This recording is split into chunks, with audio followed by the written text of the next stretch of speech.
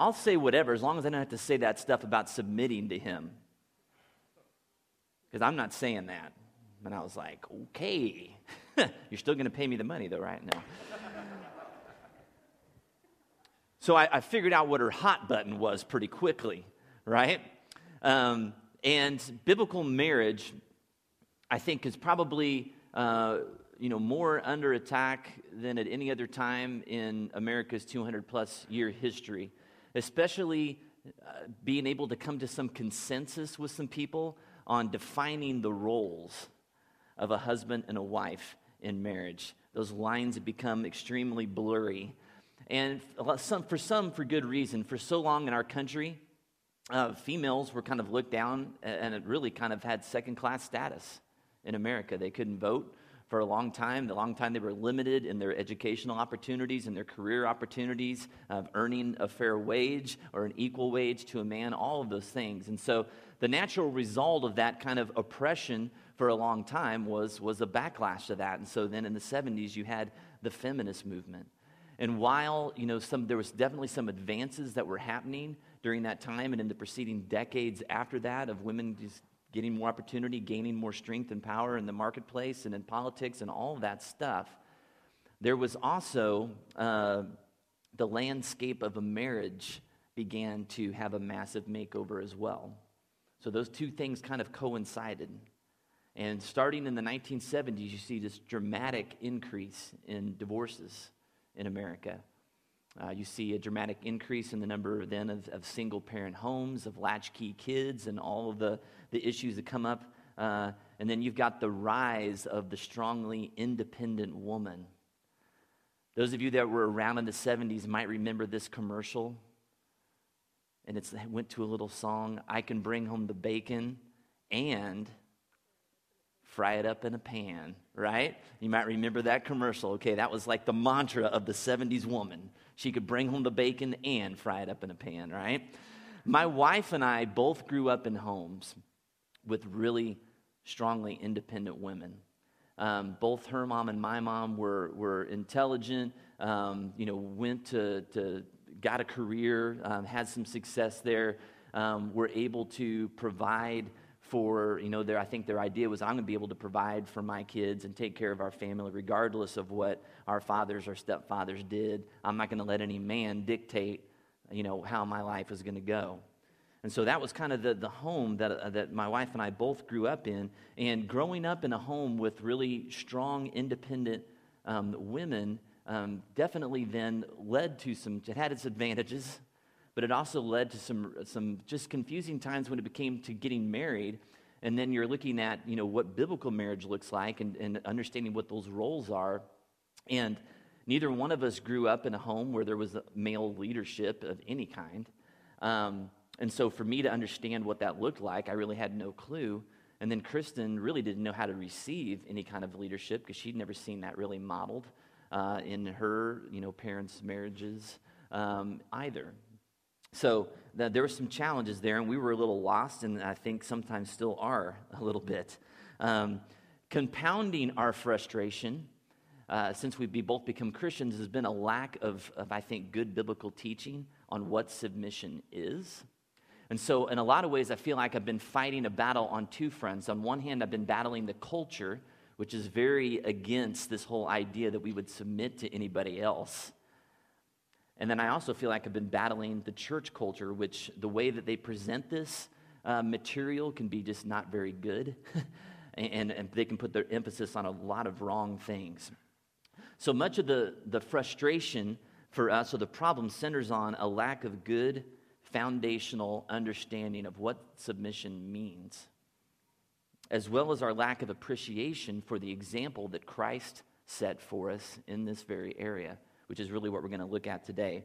So today I want to begin by laying a foundation in which then when we go to what Paul has to say about roles that men and women play in marriage, that we've got some sense of a foundation in place that we can build some of those things on top of as we talk about the unique roles of a husband and a wife in marriage. So I want you to open your Bibles again to Ephesians chapter 5. It should be a well-worn page for you. It's page 813 in the Pew Bibles.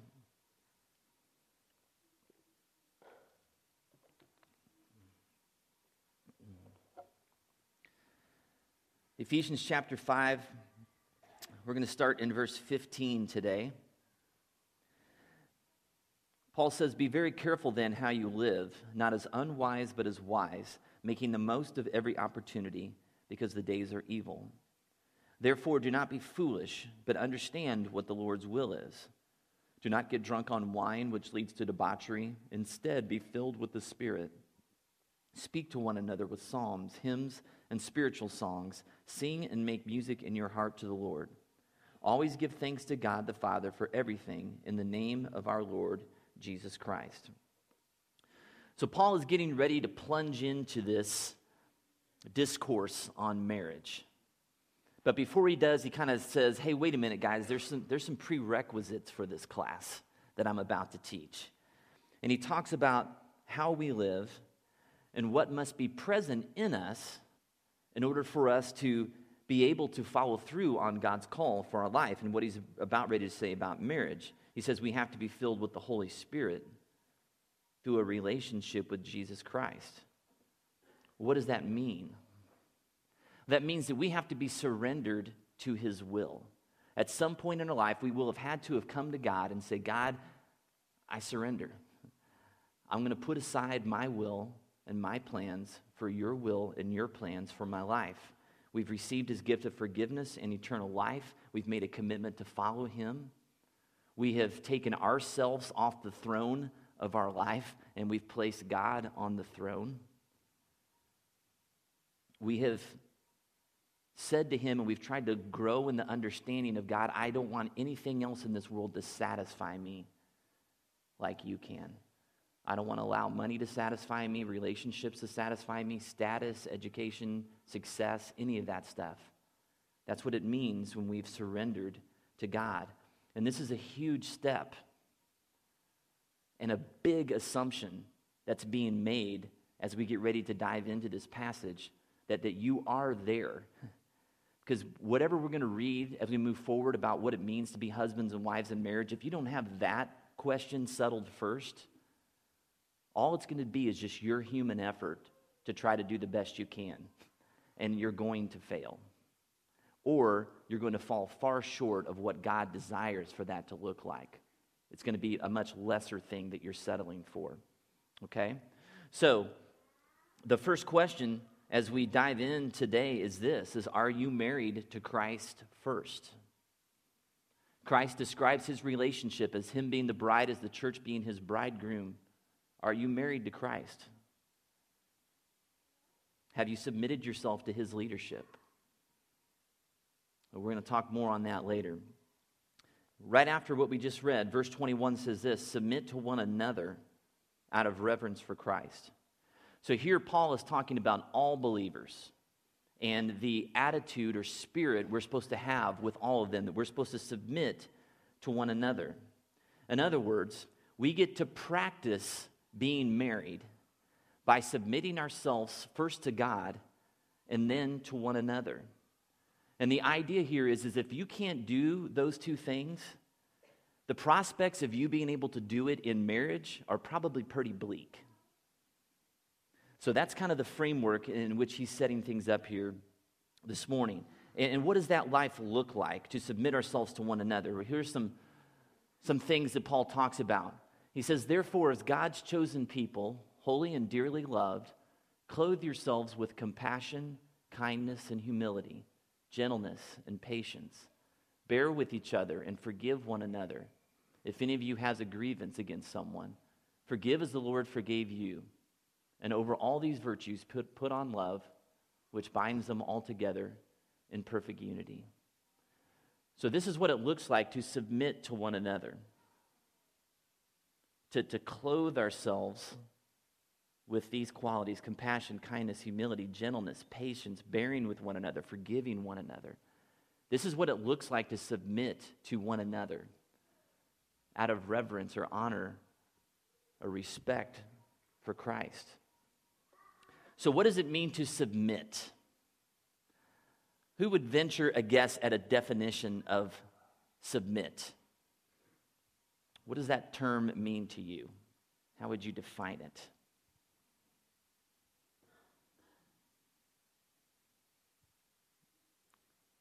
a pretty common word in our language. Yes, Steve. Surrender your personal rights. Okay. Anything else? Yes. I would say turn your whole self into that one person. Or Okay. give your whole spot. Yeah, turn your whole self into that one or towards that one person. Yeah. Uh-huh. Okay, offering up. Okay, good.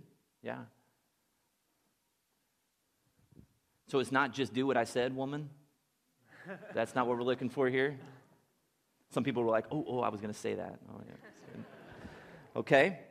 Well, let me tell you what the biblical text, if you translate that word submit, okay, and how it was originally written in the Greek, which Paul wouldn't have written it in, the biblical text would have translated that to be under in rank. To be under in rank. And so a good context for understanding this is probably the military. In the military, rank has to do more with order and authority than it does with value or ability. So just because you are a private in the military doesn't mean that you are any less educated or less intelligent than a general in the military. But you are submitting yourself to the general's authority because of his rank, not necessarily because of him as a person or his character qualities or whether he's smarter than you or not. You're submitting yourself to him and saying, I'm going to obey and follow you because I am submitting myself under you in rank. And that's a very valuable thing when you are in battle, because you don't really have a lot of time to sit around and discuss who has the better plan or to argue your merits. I went to the better college and I've got a more fancy degree, so I should be making the decisions. You need to have very clear lines of order and authority. And when you don't have those things, when you try to go around that and circumvent that leadership, it's called mutiny. And unfortunately, I think in a lot of marriages in our country, there's a lot of mutiny going on.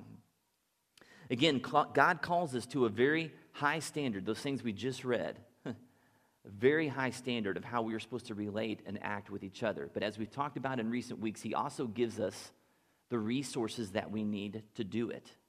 He doesn't call us to something or a way of life without telling us, this is how you're going to do it. This is what I've provided for you to make that possible. And part of it, he says, is you need to be filled with the Holy Spirit. You need to surrender yourself to me. I will come and live in you, and I will give you the power, the love, the self-discipline to live the life I've called you to. So we have that, but we also have the example that Christ himself set for us. We can read about what that life looks like and be encouraged by seeing that as well. Okay, so I want you to turn in your Bibles to the very beginning, Genesis chapter 1. It's probably page 1, I don't know.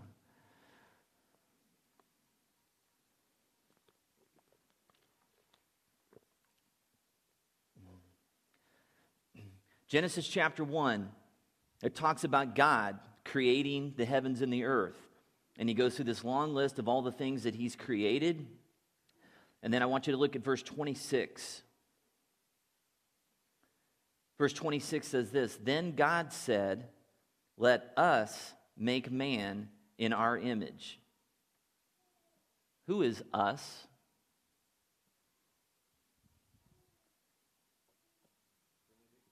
What's that? The Trinity, which includes who? God, Jesus, and the Holy Spirit. Okay, so from the very beginning, or it could be his pet friend, the stuffed animal, I don't know, right? Hopefully it's not split personality, just weirdness, right? That he's actually talking about the Trinity here. Okay, so from the very beginning, the Bible says that God, Jesus, and the Holy Spirit all existed from the very beginning of time. Okay? That's important to hold in place. Now I want you to flip over to John chapter 1, page 736.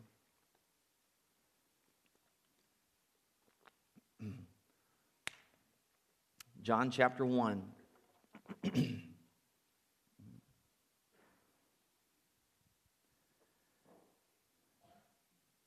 Verse 1 says this, in the beginning was the Word. Okay, he's talking about Jesus. And the Word was with God, and the Word was God. He was with God in the beginning. Through him all things were made. Without him nothing was made that has been made. So Jesus has always been, he will always be, he is God. But at an appointed time in history, this relationship of equality between Jesus and God took on a different manifestation. And Jesus submitted himself under the authority of the Father when he became the Son and took on human flesh. And I think it's easy for us to forget what a sacrifice that was for Jesus. How humbling that was for him to submit himself to the Father and be born in a cave to two young, poor Jewish people, to rely on his mother for his nourishment, to go through puberty, to live under the authority of the Romans, a conquered people he was born into, to be despised and hated by the Jewish religious leaders of his day, to live as a homeless wanderer throughout his ministry, to make himself a servant, to wash the feet of the people that were supposed to be following him,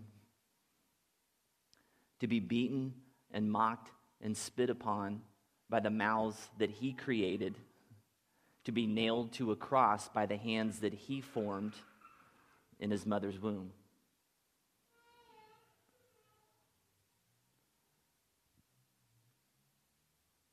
To die a cruel and humiliating death as a criminal, abandoned by his friends. That was the cost of submission.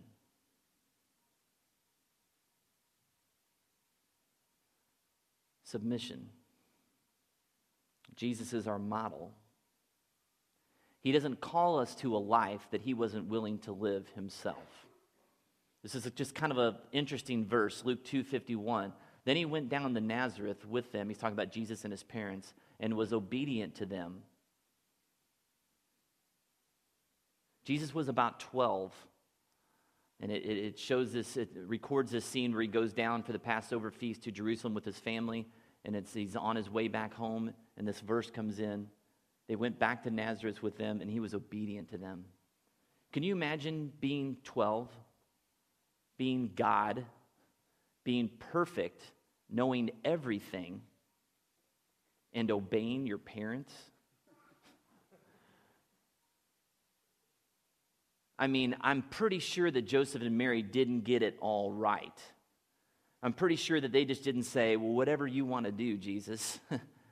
They probably asked him to do some things that may have not been at the top of his list, or he might have been thinking, you guys are idiots. But it says that he was obedient to them. Jesus, God, obeyed his parents. Jesus' submission to his earthly father is evident, but also his heavenly Father throughout the scriptures. Jesus says, "For I have come down from heaven not to do my will, but to do the will of him who sent me." So Jesus said, "When you have lifted up the Son of Man himself, then you will know that I am he, and that I do nothing on my own, but I speak just what the Father has taught me." Father, this is when he's praying in the garden before he's about ready to die. If you are willing, take this cup from me. Make it so that I don't have to be crucified. Yet not my will, but yours be done. That's submission. So I want us to think for a minute. I want us to think about all the benefits that have existed because of Jesus' willingness to submit himself to his Father. How has the world benefited? How has each one of us benefited from that decision? Go ahead, throw them out. Lots of things.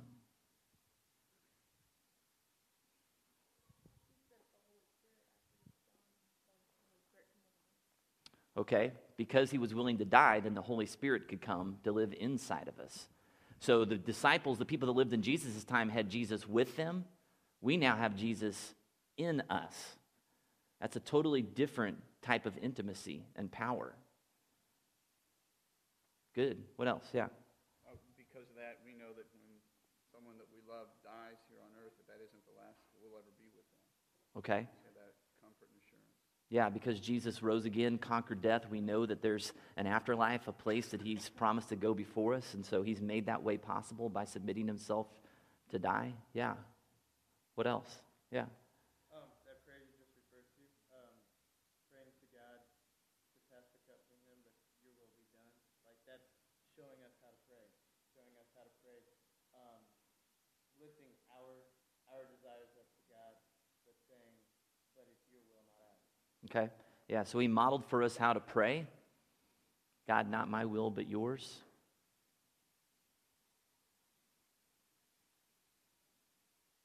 What else?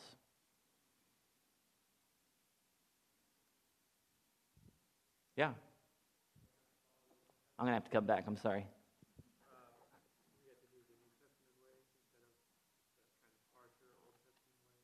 Okay, yeah, because Jesus submitted himself and he came to earth in human flesh, we get this concept of grace and forgiveness, which wasn't quite as prevalent in the Old Testament. It seemed a lot more about what you did. You had to sacrifice. You had to do these things. Now you can communicate directly with God and have a relationship with him. Your sins have been forgiven once and for all. You don't have to bring the lamb to be slaughtered every year.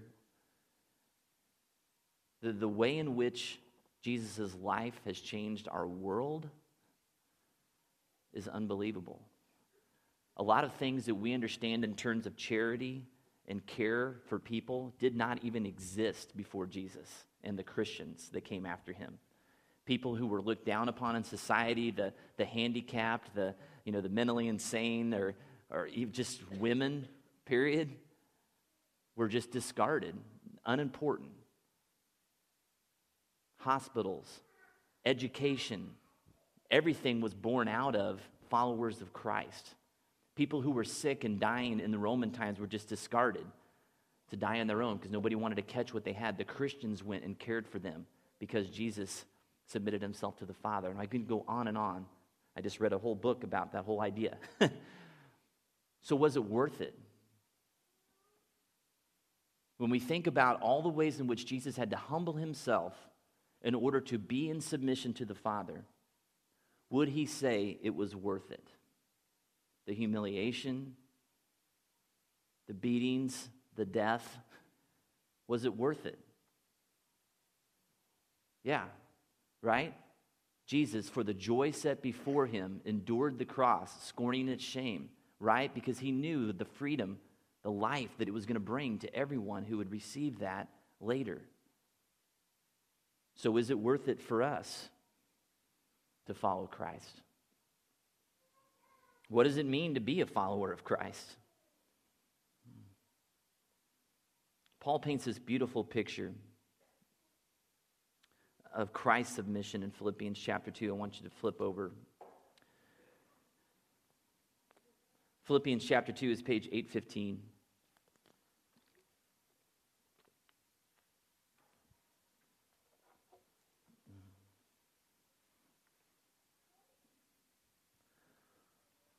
Philippians chapter 2, Paul writes this, starting in verse 1. If you have any encouragement from being united with Christ, if any comfort from his love, if any fellowship with the Spirit, if any tenderness and compassion, then make my joy complete by being like-minded, having the same love, being one in spirit and purpose. Do nothing out of selfish ambition or vain conceit, but in humility consider others better than yourselves. Each of you should look not only to your own interest, but also to the interest of others. Your attitude should be the same as that of Christ Jesus, who, being in the very nature God, did not consider equality with God something to be grasped, but made himself nothing, taking the very nature of a servant, being made in human likeness, and being found in appearance as a man, he humbled himself and became obedient to death, even death on a cross. Therefore, God exalted him to the highest place and gave him the name that is above every name, that at the name of Jesus every knee should bow, in heaven and on earth and under the earth, and every tongue confess that Jesus Christ is Lord, to the glory of God the Father. You see, the way of the Christian faith is a way of paradox. It's a way of these seeming contradictions.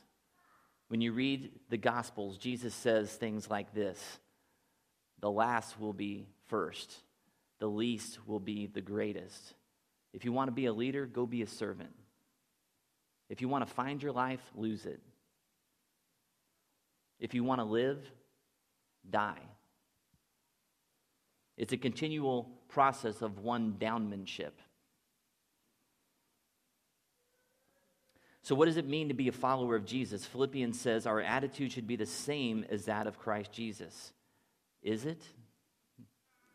Probably not. None of us are perfect, but do we desire for it to be? Do we desire for it to be? That's where it begins.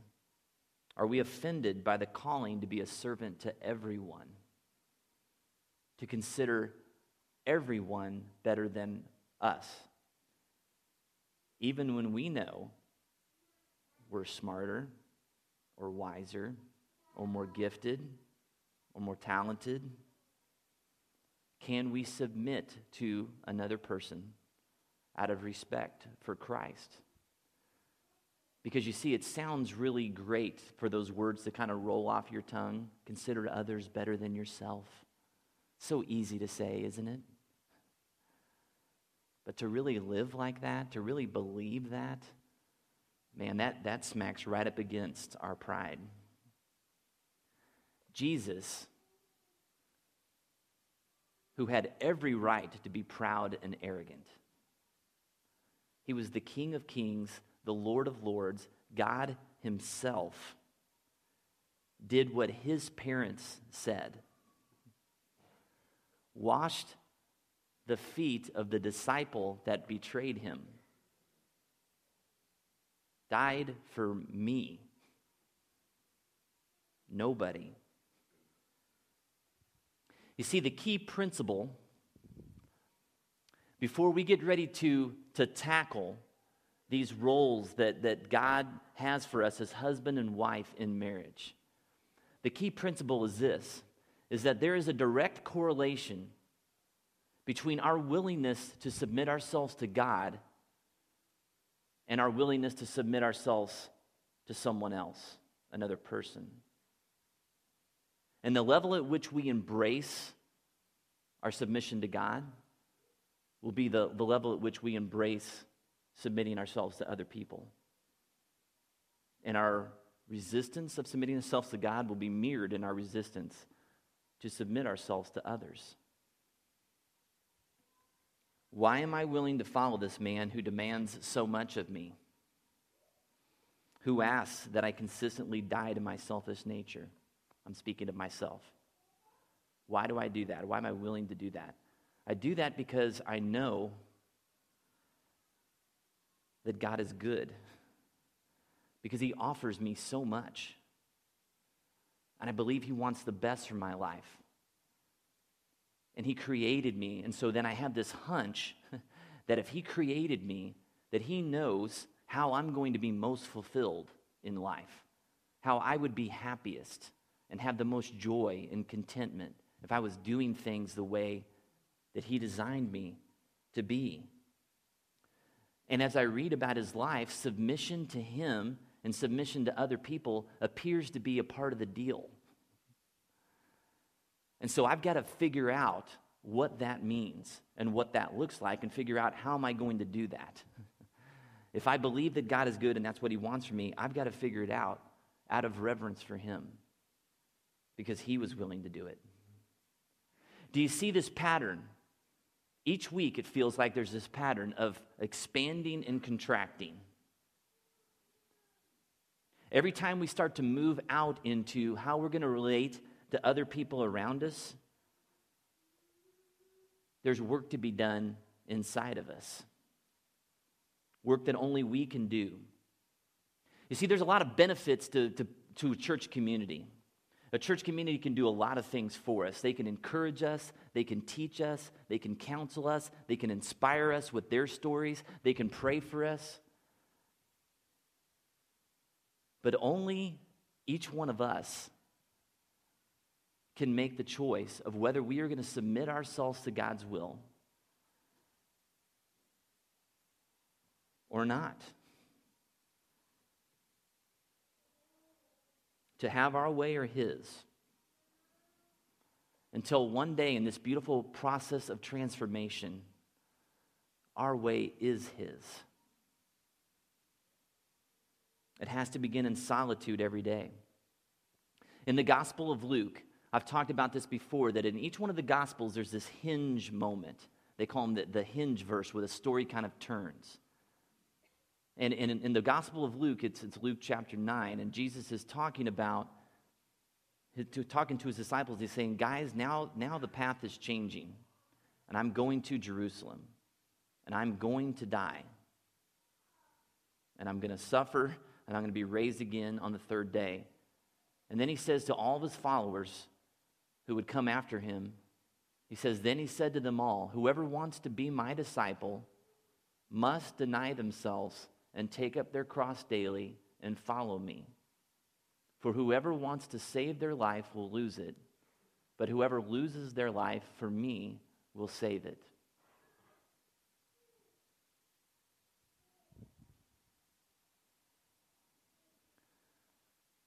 We must deny ourselves and take up our cross daily and follow Him. Follow Him where? Follow Him on the same destination that He was going, to death. We have to die. And luckily, we live in a country where we're probably not going to have to really die for Jesus like some people are doing in our world. But each one of us has to die to our sinful flesh that wants to do life the way we want to do it, when we want to do it, on our terms. That's the definition of a Christ follower. Not somebody who prayed a prayer, not somebody who was baptized, not somebody who shows up for church or a small group or a retreat.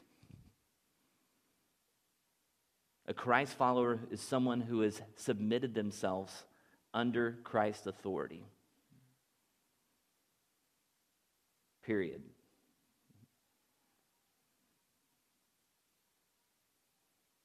And then is willing to submit themselves to others as well. So a question I have for you this morning is this: are we making the process of submission for others easy because of our humility? Am I making it easier for my brothers and sisters in Christ for us to submit to one another because of my humility? If you're a young person in here, a young adult, learn what it means to submit yourself to Christ and His authority, to yield your plans for His. Study His life and His willingness to lay aside His right as God and humbled Himself so that we might live. If you're still single, allow God to make you into a man or woman who one day somebody will look at you and say, you know, I could follow that guy. I could respect him. Or I could see myself sacrificing for her because I see that they're submitted to God. I see the way they live in submission to other people in their life. It's not going to be a stretch for them to receive my leadership or for me to be able to serve them. And so submission begins with our submission to Christ. And we gain hope by looking at His example and seeing how He submitted Himself to the Father. And then we move outward in learning what it means to submit to others out of respect for God. Folks, it's easy to submit yourself to someone that's perfect. It's a whole different thing to submit yourself to other people who are flawed and screwed up like you and I. That's where it truly gets tough. And finally, the general call to submit to one another out of reverence for Christ gets a lot more specific when it comes to marriage. Remember a few weeks ago we talked about God's covenant promise when he brought Noah and everybody out of the flood, and he said, I'm going to put my rainbow in the sky. I'm never going to destroy the world again and the people in the world. He made a covenant to all people. And then he made it specific by saying, Abraham, I pick you and your people. So his love became specific. If I can't love Abraham and the Jews faithfully, how can I love all the world? How can you submit yourselves to everyone else if you can't submit yourself to the person that you chose to live life with? How can you then walk out of your home and submit yourselves to others? Or, here's the more disturbing question. If you can more easily submit yourself, if you don't have a problem when you go to work doing what your boss tells you, or at school doing what your teacher tells you or your coach tells you, but then you bristle when you come home at submitting to your spouse in that kind of intense light of marriage with somebody who knows everything about you and calls you on your junk. And if you're like me, I can submit myself to a lot of other people. Then when my wife kind of gets in my grill, I'm like, whoa, hey, easy, Tex, right? This doesn't feel very good. What does that say about us? What does that say about our marriage? We're going to learn a lot more about that next week. We're going to specifically dive into Ephesians 5 and kind of tackle that whole passage on husbands, love your wives, wives, submit to your husbands. But listen, guys, if we didn't take the time today to get a grasp on Jesus' willingness to submit, that changes the whole context at which we're going to come to that passage next week. If Jesus was willing to do that, I'm going to say that I'm not willing. That's not going to fly. Okay? So this is going to be an easy message next week. What we talked about today is the difficult stuff. Have you submitted yourself to God's authority? If you've done that, then you're not going to have a problem submitting yourself to somebody else. Let's pray. Heavenly Father, we thank you so much for your example and your humility. God, that you were willing to humble yourself, to be a servant to us, your creation. That's just too much to handle and to take in and to understand, God. So we don't even begin to understand how you were able to do that, but we just live in the benefits of it. So we're just grateful. And God, I pray that we would all search our hearts and really try to come to grips with how submissive are we to you? I mean, maybe we say we believe in you. Maybe we say we want to go to heaven and we want to be forgiven. But do we want you to be Lord of our life? Do we want to surrender control of our decisions, of our plans, and say like Jesus did, not my will, but yours be done? How tightly are we hanging on to and clutching the way we want to do things? And how open are we to you? Help us to really wrestle with that, God, so that we can enter into marriage with a healthy perspective that makes your call to serve and to love and submit easy, because we've first just wrestled with the big topic of surrendering our life to you. Thank you so much for your example for us, God. We pray these things in Jesus' name. Amen. Let's go ahead and stand and close in worship this morning.